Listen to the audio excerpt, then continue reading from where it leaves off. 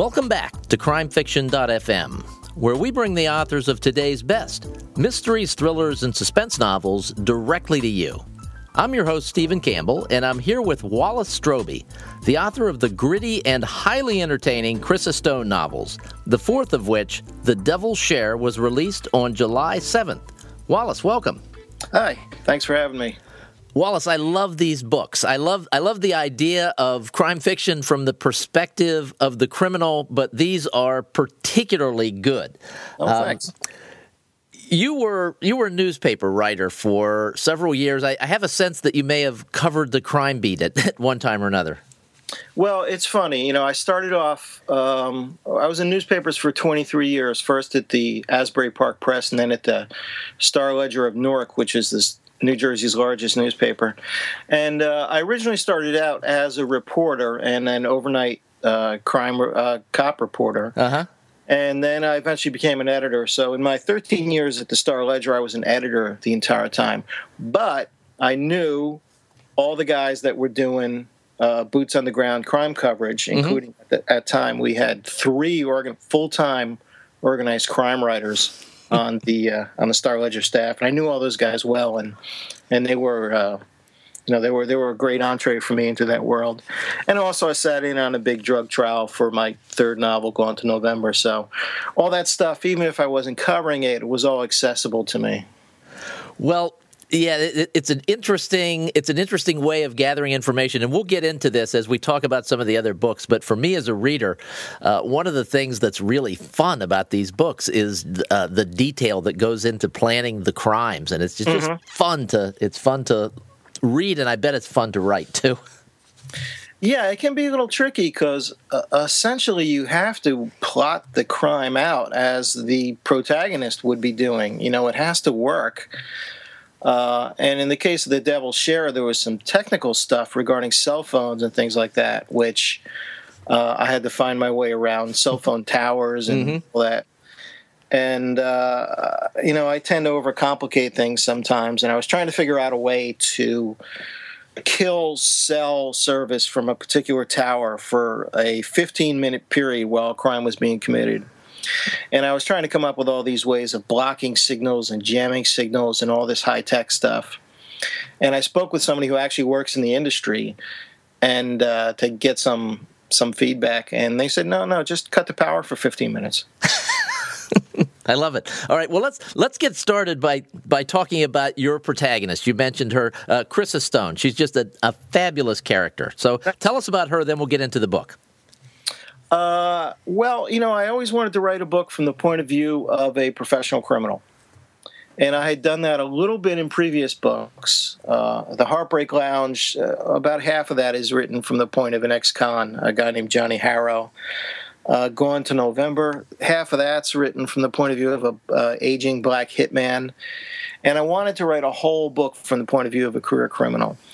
And I decided to make it a woman because that opened up all kinds of doors. That made her somebody that was, rather than a traditional lone wolf male protagonist, that she would be someone that had relationships, that made alliances, that had connections to the world.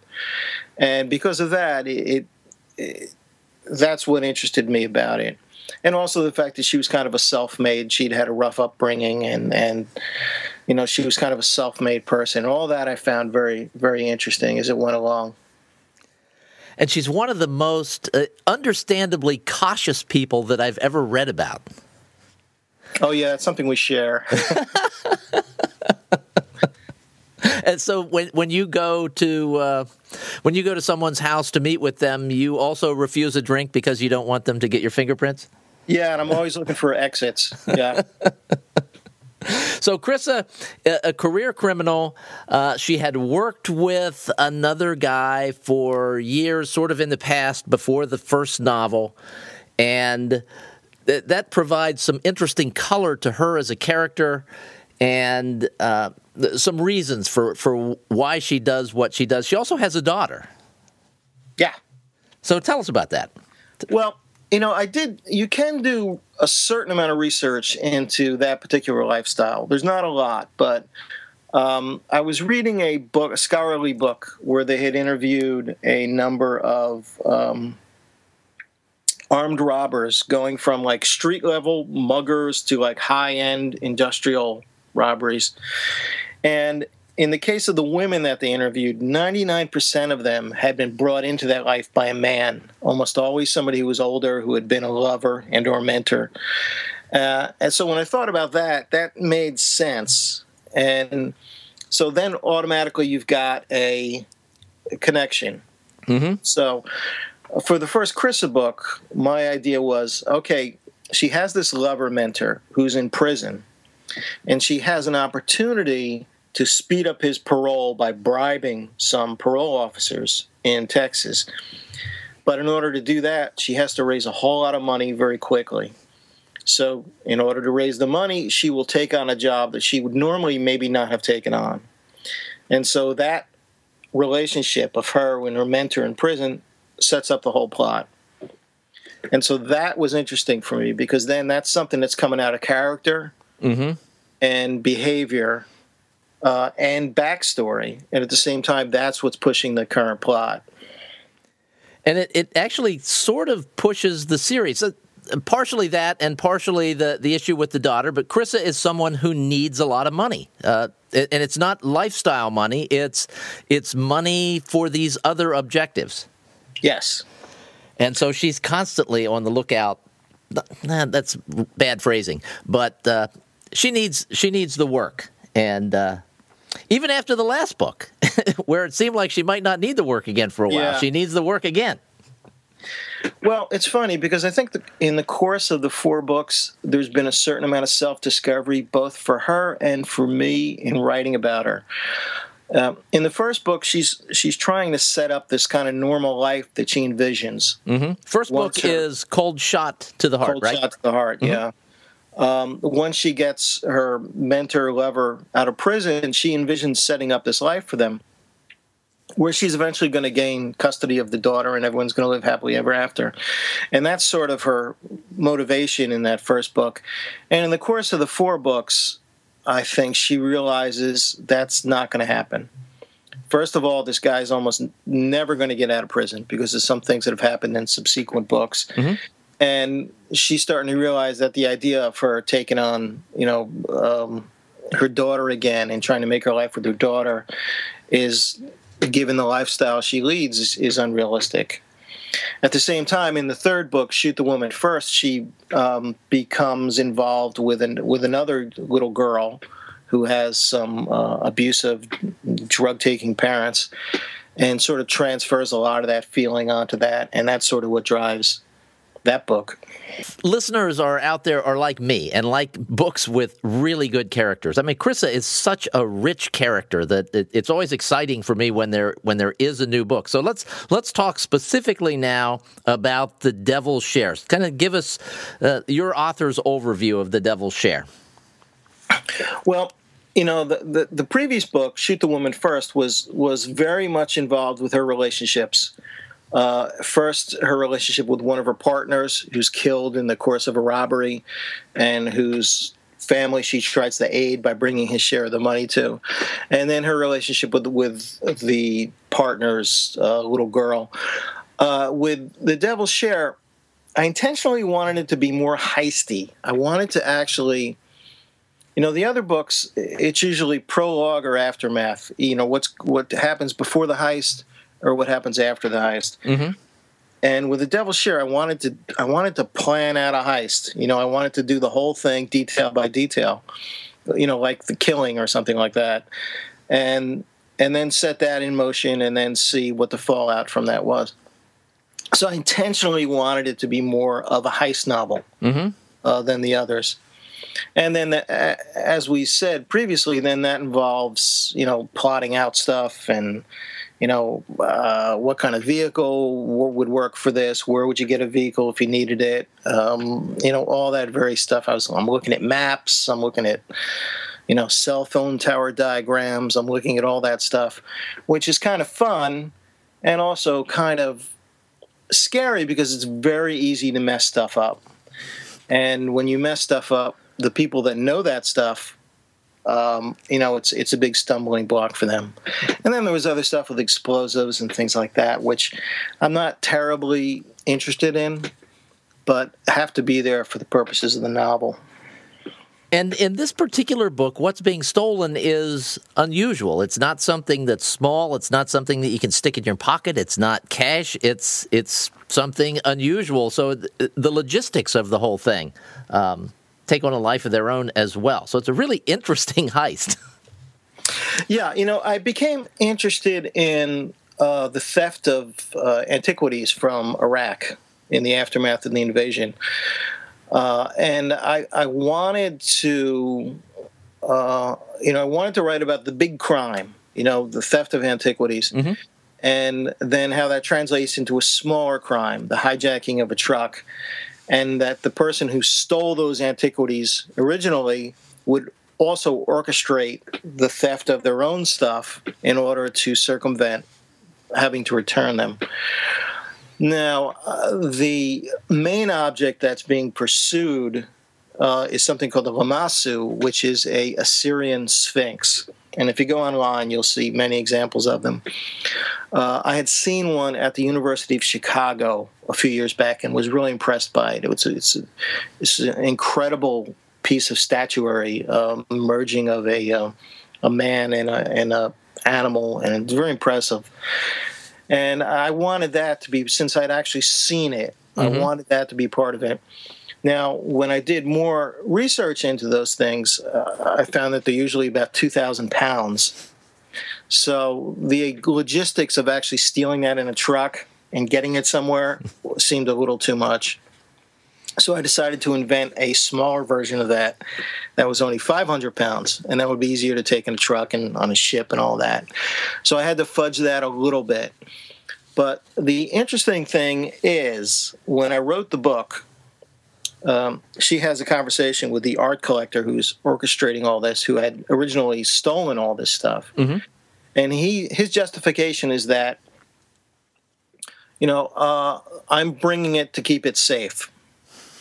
And he cites at that time something that happened right before 9/11, where the Taliban had dynamited a bunch of ancient Buddhas that had been there for thousands of years. And he uses that as his example for what would happen to a lot of this stuff if it was just left. Now, this was long before ISIS or anything like that when I wrote that book. Mm-hmm.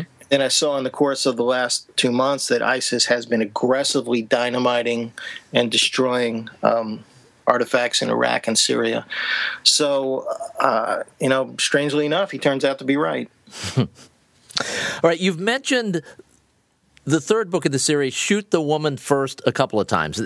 I love that book. I love all the books in the series. But I've heard you tell an interesting story about the title for that. Would you mind sharing that with our listeners? Yeah, well, the title comes from, and this may be apocryphal, I don't know, but when in the German anti-terrorism teams in Europe, especially, I think it's called G9 is their anti-terrorism team, they teach them in the training that if they have multiple terrorist targets, if they're rescuing a hostage or they're staging a raid, and there's multiple terrorists, to shoot the women terrorists first. The logic being that a woman has to be 3 times as motivated, 3 times as resourceful, and 3 times as tough to survive in that world. So they teach them shoot the women first, because a man might hesitate to shoot a woman, but those women will not hesitate to shoot a man. Mm-hmm. So in multiple targets, shoot the women first. Now, I had thought of that title way back on the first book because it seemed to apply to Chrissa in her particular world. She had to be twice as resourceful and twice as smart and twice as tough to survive in the all-male world of crime. And I thought the title worked, and I suggested it among other titles for the first book. And the feeling was vehement against it, that it was misogynist, that it gave the wrong impression. And I understood all that. And so I came up with another title, Cold Shot to the Heart, which I liked, and that was fine. I didn't have any regrets about that. But then when it came to the third book, I still liked the title, and I still thought it was a good title. And so I suggested it again, and this time they liked it because we were 3 books down the road. The character had sort of been established, and there was less of a risk this time. Although there has been controversy. One of the models for an original version of the cover dropped out when she found out what the title was. Really? Yeah. And we had to do another cover at the last minute. And I've gotten a little criticism about people who didn't like the title, but they tend to be people who didn't read the book. Yeah, anybody who's read any of the books it just makes perfect sense, especially when you hear the story. But I can understand how someone who doesn't read the books or doesn't read books like that in general might not find it appealing. Yeah, in one way, it's anti-misogynist. Yes, yeah, totally. One last thing, and then I will let you go. We mentioned at the start of the show that you've been in the newspaper business for a couple decades, or you were in the newspaper business for a couple of decades. 23 years. All right, I didn't want to stretch it out that far, but yeah, it's amazing because I'm only 40. Yes, and a very young-looking 40 at that, if I may say so. Why is it that so many great crime writers come out of the newspaper business? There's a lot of different reasons, but I think one of the reasons crime writers succeed who came out of the newspaper business is because they learn that writing is a job and it's a task, it's a joy and it's an art, but you also have to be able to do it. You have to be able to do it with discipline. You have to be able to organize your material. You have to be able to write fast when you need to. You have to have a thick skin in order to take criticism and take editing. So I think if you're coming out of the newspaper business and you've had any sort of, career in that for more than a couple of years, you have an enormous skill set that fits perfectly with writing fiction, specifically crime fiction. And certainly, there's been there's been a golden age of crime fiction since the 90s, and a lot of that has been driven by, people who came out of the news business, Michael Connelly, Laura Lippman, lots of people. So I think those skill sets apply. And, those two people, Michael Connelly and Laura Lippman, are two of the most disciplined people I've ever met in my life. I'm in awe of them. And awfully prolific as well. And not that they write a ton of books, it's just that they consistently write books. Yes, they consistently write books, and they consistently write good books. Yes, even more challenging. Yeah, believe me, it is. Well, Wallace, The Devil's Share certainly qualifies as a really good book. This whole series is fabulous. What's the best way for people to keep up with you and your work? Well, I have the website, which, I update as much as I can, and Facebook is a little easier to update, so that's probably a little more current. I have a bunch of mainly Northeast events coming up to tour for the book, and then I'll be at BoucherCon in Raleigh, North Carolina in October, and possibly the Frankfurt Book Fair later that month in Germany. So, wow, yeah. You're traveling. You're putting some miles on. Well, I have a German publisher for the first time. And they're buying all the books, and the translated version of Cold Shot to the Heart is going to come out in October. It's coming out in August. Mm-hmm. And they were planning kind of a splash at the festival and wanted to know if I wanted to come, so I'm considering that. Yeah, exciting stuff. Well, I will link to your website and your Facebook page in the show notes. Thanks so much for being here today. It's been a treat. Thank you, Stephen. This is Stephen Campbell for crimefiction.fm. You can find us on iTunes and on the web at www.crimefiction.fm. If you are an iTunes listener, please subscribe and give us a rating or a review. Those help other readers find great new books like The Devil's Share from Wallace Stroby. Thanks for listening.